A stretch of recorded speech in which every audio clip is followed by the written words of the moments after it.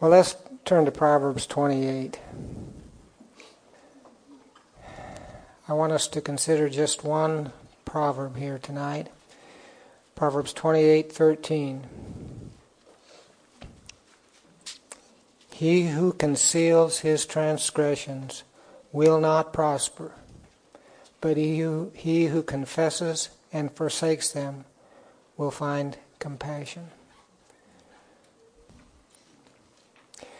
He who conceals, or the King James says covers, he who covers his transgression will not prosper. There's really just two groups of people in the world. Those who cover their sins and those who confess and forsake their sins. All people are sinners, but some shall not prosper, while others shall find compassion. I think it's good to note that the comparison here, the contrast, is not between those who commit great sins and those who commit small sins. It's between sins covered and sins confessed and forsaken. If we conceal even small sins, if we cover even small sins, we'll not prosper. On the other hand, it's good to remember, if we confess and forsake even great sins, we shall find compassion. God delights to cover sin, but we must uncover it. There's a big difference between us covering our sins and God covering our sins. If we cover our sins, it only compounds the sin. If God covers our sins, He cancels and cleanses our sin. So there's a big difference between who does the covering, God or us.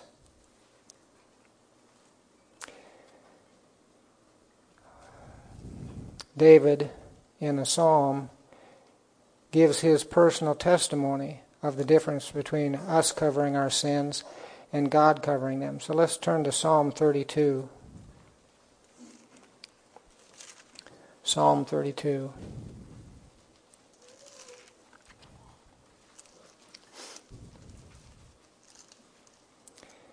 And we'll start reading with verse 3, although we'll end up in verse 1.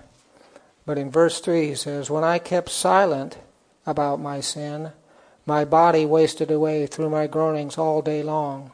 For day and night thy hand was heavy upon me. My vitality was drained away as with the fever heat of summer."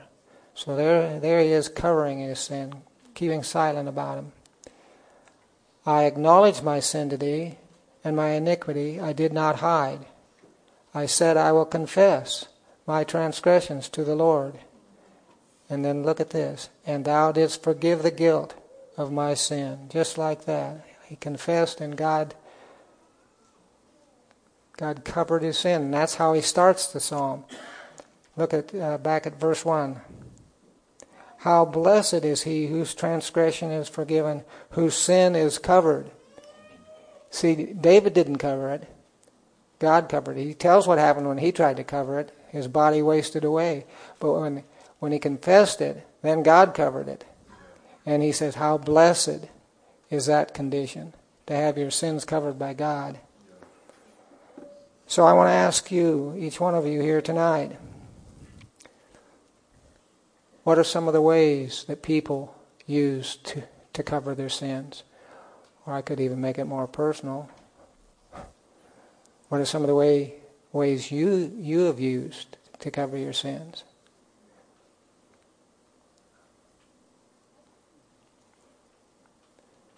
Well, let's just do it in general if you don't want to talk about the personal part. I want answers. Lying, I heard that one. What else? Diminishing how bad it was. All right, just kind of making it not so bad. Blaming somebody else. Exactly. Blaming somebody else, there's a big one. Eve tried that.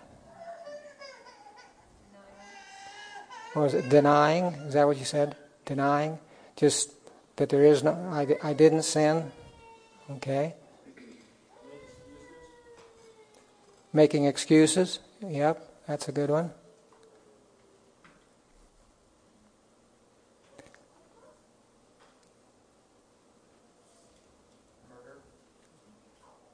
Murder? Okay. Oh, okay. Trying to cover it. Yeah, that's right. Getting rid of the evidence or the one that could testify against you. Counteracting it with good deeds. All right. Trying to cover it up through a bunch of good works. Rationalizing your sin. Rationalizing. Okay. That's good. Yeah, you got most all of them that I had down here. I might have worded them a little different, but just looking through my list. I'd say one of the biggest ones today in our society in general is just saying there is no such thing. No sin, because there's no God. No God, no moral standard. No moral standard, no sin. I wrote down changing its name, but I think that's kind of been implied by some that have already been mentioned. Well, those are good. I mean, they're bad, but they're good. It's not what we should be doing. Trying to conceal or cover our sins through these various methods. God, of course, sees right through all these coverings, all these excuses. I mean, what are you going to hide from God? In fact, Hebrews 4:13 says, all things are naked and open before the eyes of Him with whom we have to do. You're not going to cover anything up before God. All we do is multiply our guilt by trying to cover our sin. You just make things worse. It not only makes things worse, it keeps us from the only thing that can make things better, which is God. If you cover your sins, God's not going to cover them. Keeps you from the only thing. You might say it this way: by covering the disease, we keep ourselves from the cure. Get it out there in the open, where it can be dealt with by God. The only way we truly cover our sins is to uncover them before God. That's the point of the whole message. The only way we can truly cover our sins is to uncover them before God. That's what confession is. Now, you're not telling God anything He doesn't already know. God knows, but He wants us to own up to our guilt. Confessing sin is not informing God, it is agreeing with God. One writer by the name of Charles Bridges said, and this was in his commentary on this verse, he said, God needs not our confession for His own information, but He demands it for our good. We've just got to own up to the true facts of the case. I'm at fault. I'm responsible. I'm the sinner. God's right, I'm wrong. Now, there's one great attribute, one great characteristic that keeps us from that. What do you think that is? Pride? Exactly. Pride keeps us from that. Humility confesses. Pride hides.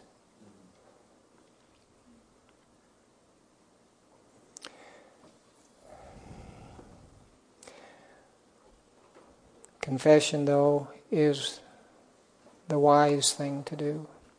It's the right thing to do. It's actually the rational thing to do. If we just thought it through, we'd know this is the right thing. to confess it before God, the one who's told us that He'll cover it, that we can find compassion.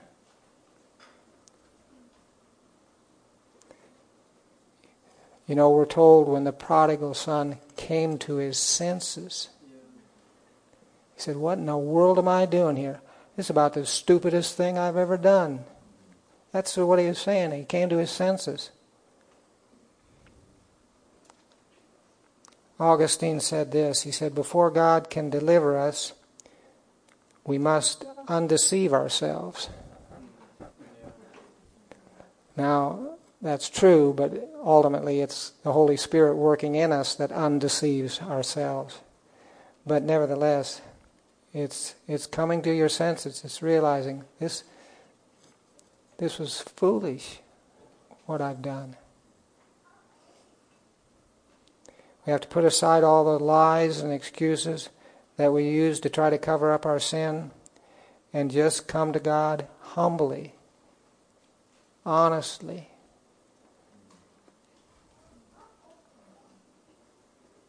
He who confesses, and it says, and forsakes. That's part of it. He who confesses and forsakes shall find compassion. One Christian writer said, God has never promised to forgive a single sin that man is not willing to forsake. I mean, we don't just come to God and say, "I'm sorry, I confess that sin," within the back of our mind thinking at the same time, "But I'm going to go right back and do it again." You've got to have the attitude, "I want to be done with this." That's part of confession. I want to be done with this. God, cause me to be done with this sin. Help me to be done with this sin. So it says, he who confesses and forsakes them will find compassion. Confession is to take God's side against sin. Against sin. That's what you do when you truly confess and forsake. You say, "I'm against this thing. I don't want this thing." So you put aside all those excuses. So true confession is much more than remorse or regret. It involves renouncing.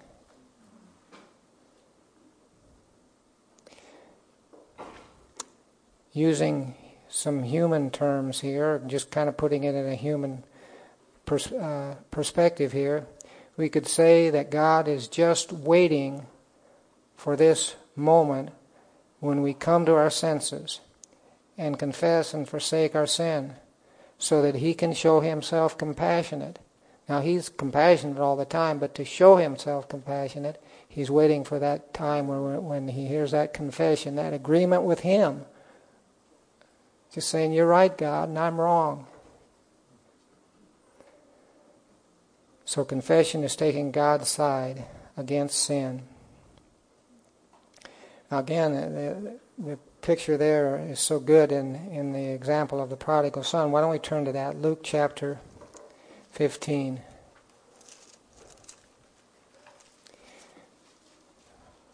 That father was just waiting till his son came to his senses. Let's just look at it here. We won't read the whole parable here, but just beginning with verse 17. "And when he," that is the prodigal son, the sinning son, "when he had come to his senses, he said, 'How many of my father's hired men have more than enough bread, but I am dying here with hunger,'" right there in the pig pen. I will go up and go to my father's house. I will get up and go to my father's house, and will say to him, 'Father, I have sinned against heaven and in your sight. I am no longer worthy to be called your son. Make me one of your hired men.' And he got up and came to his father." But this is the part I wanted to get to. "But while he was still a long way off, his father saw him and felt compassion for him, and ran and embraced him and kissed him." He was still a long way off, you see, but he was moving towards the Father. He had come to his senses. He'd confessed. He'd forsaken. He'd left the pig pen. I'm sure he probably stunk like the pigs yet. Probably still had mud all over him. But when he was still a long way off, the Father saw him and ran. The point is that God is just waiting to show himself compassionate for those that will confess and forsake their sins. It's a wonderful picture. God does not hold on to his anger, but instantly forgives and grants reconciliation. That's what we saw back there in Psalm 32. It's just so quickly in the verse. I acknowledge my sin to thee, and my iniquities I did not hide. I said, I will confess my transgressions to the Lord, and thou dost forgive the guilt of my sin. Thou didst forgive the guilt of my sin, just like that.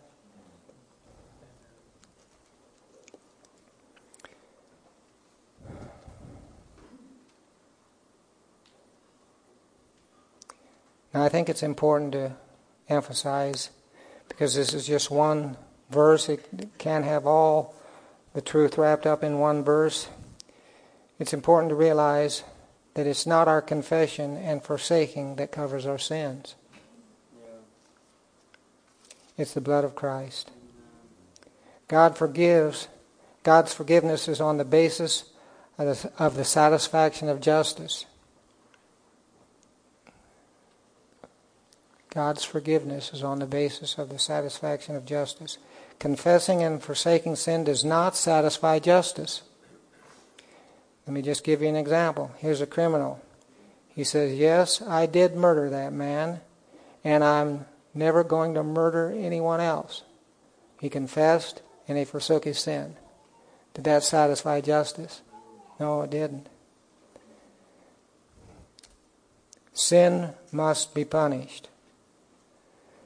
But in the gospel, we see that Christ has fully satisfied the claims of justice.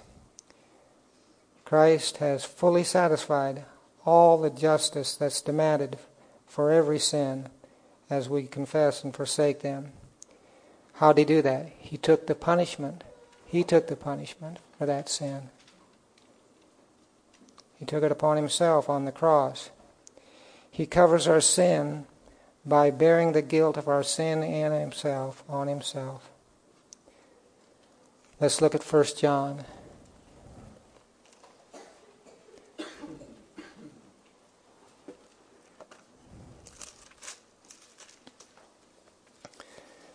Beginning in chapter 1 and verse 7. But if we walk in the light, as he himself is in the light, that's confessing your sins, just acknowledging the truth. We have fellowship with one another, and the blood of Jesus, his Son, cleanses us from all sin. So the blood cleanses us. If we say we have no sin, we deceive ourselves, and the truth is not in us. If we confess our sins, he is faithful and righteous, or just. He's faithful and just, faithful and righteous to forgive us our sins and to cleanse us from all unrighteousness. And then if you look down in chapter 2, verse 2, he himself is the propitiation of our sins, and not for ours only, but also for those of the whole world. He's the propitiation for our sins. His blood is what takes away our sins. Propitiation, that's a big word. It means a sacrifice that bears God's wrath against sin. A sacrifice that takes God's wrath against sin and brings God's favor. All in that one word. It's a sacrifice that bears God's guilt, that bears God's wrath against sin and brings his favor. Jesus puts it this way. Well, actually, this is in Hebrews. It says he put away sin by the sacrifice of himself. He put it away by the sacrifice of himself. See, it's not our confession. It's not our forsaking.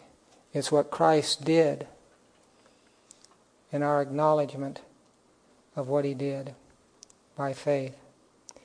He put away sin by the sacrifice of himself. So, in closing, I want us to consider the picture that's given to us in the Old Testament of what we're talking about here. And that is the Ark of the Covenant, and what was over the Ark of the Covenant was the mercy seat. Covering the Ark, talking about having our sins covered, was the mercy seat. Now I want to explain this a little bit to the children. The Ark of the Covenant was a big box. Actually, I was thinking, if you took this podium here and made it into a big box, this is about the size of the Ark, and then you turned it on its side, turned it over, that would be about the size of the Ark. Ark's another name for a box. And that box had a lid on it, and that lid was called the mercy seat. Now, it was a lot fancier than this. For one thing, it was covered with gold. And the lid was solid gold. And inside that box were certain things that were very important to the Hebrew people. The main thing was the stone tablets that God wrote the Ten Commandments on. So that was in it. This was a heavy box. By the time you get it covered with gold, put these stone tablets in there. Then there was some of the manna that God gave, and there was a stick that Aaron had, an old dead stick that he had, that God caused to bud, to come back to life as a dead stick. So those were important things to the Jewish people. They were in that box. But the main thing I think God wanted to emphasize and teach through this box was just that the law that we have broken, which is what we do when we sin, there was a covering over that, and that was called the mercy seat. At least that's the way the English translations have taken that word. But the actual word means propitiatory. It comes from that same word, propitiation. Now, why is that important? Because it has to do with turning away God's wrath by a sacrifice. Because in that box where the law was, covered with the mercy seat, only once a year the priest could come in and sprinkle blood on that. That was the Day of Atonement. That's when the people could have their sins forgiven. The Day of Atonement. So once a year, only the high priest could come into this area. It was called the Holy of Holies, and sprinkle blood on that mercy seat, that covering. So what was God teaching in all that? He was teaching that we need the blood to cover our sins. We need a sacrifice that will turn away God's wrath and bring us into his favor. Let's turn back to this because it's better to read it than me to try to explain it. Exodus 25.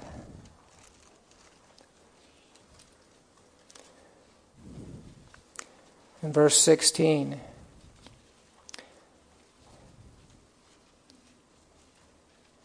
And you shall put into the ark the testimony which I shall give you. That was the 10 Commandments. And you shall make a mercy seat of pure gold, 2.5 cubits long. A cubit was 18 inches. And 1.5 cubits wide. And then it tells a little bit more about how that should be made. And in verse 21, you shall put the mercy seat on top of the ark, and in the ark you shall put the testimony which I shall give you. Now here's what I want us to get. And there I will meet with you. And from above the mercy seat, from between the cherubim which are upon the ark of the testimony, I will speak with you about all that I will give you in commandments for the sons of Israel. So he says, here's the place. Here's the place where I'll meet with you. Here's the place where I'll speak with you. At this place where the blood has been applied. at this place where the law is covered over, at this place where there's been a sacrifice for the forgiveness of sins. And what's he talking about? He's talking about Christ. It's all about Christ, what he's done for us. He's that sacrifice. He's that mercy seat. And so it's a beautiful picture of what we've been looking at here.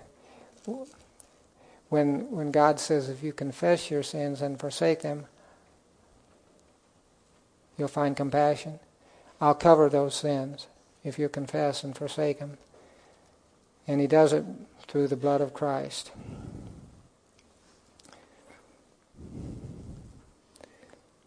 That lid didn't really cover the broken law, but the blood of Christ did.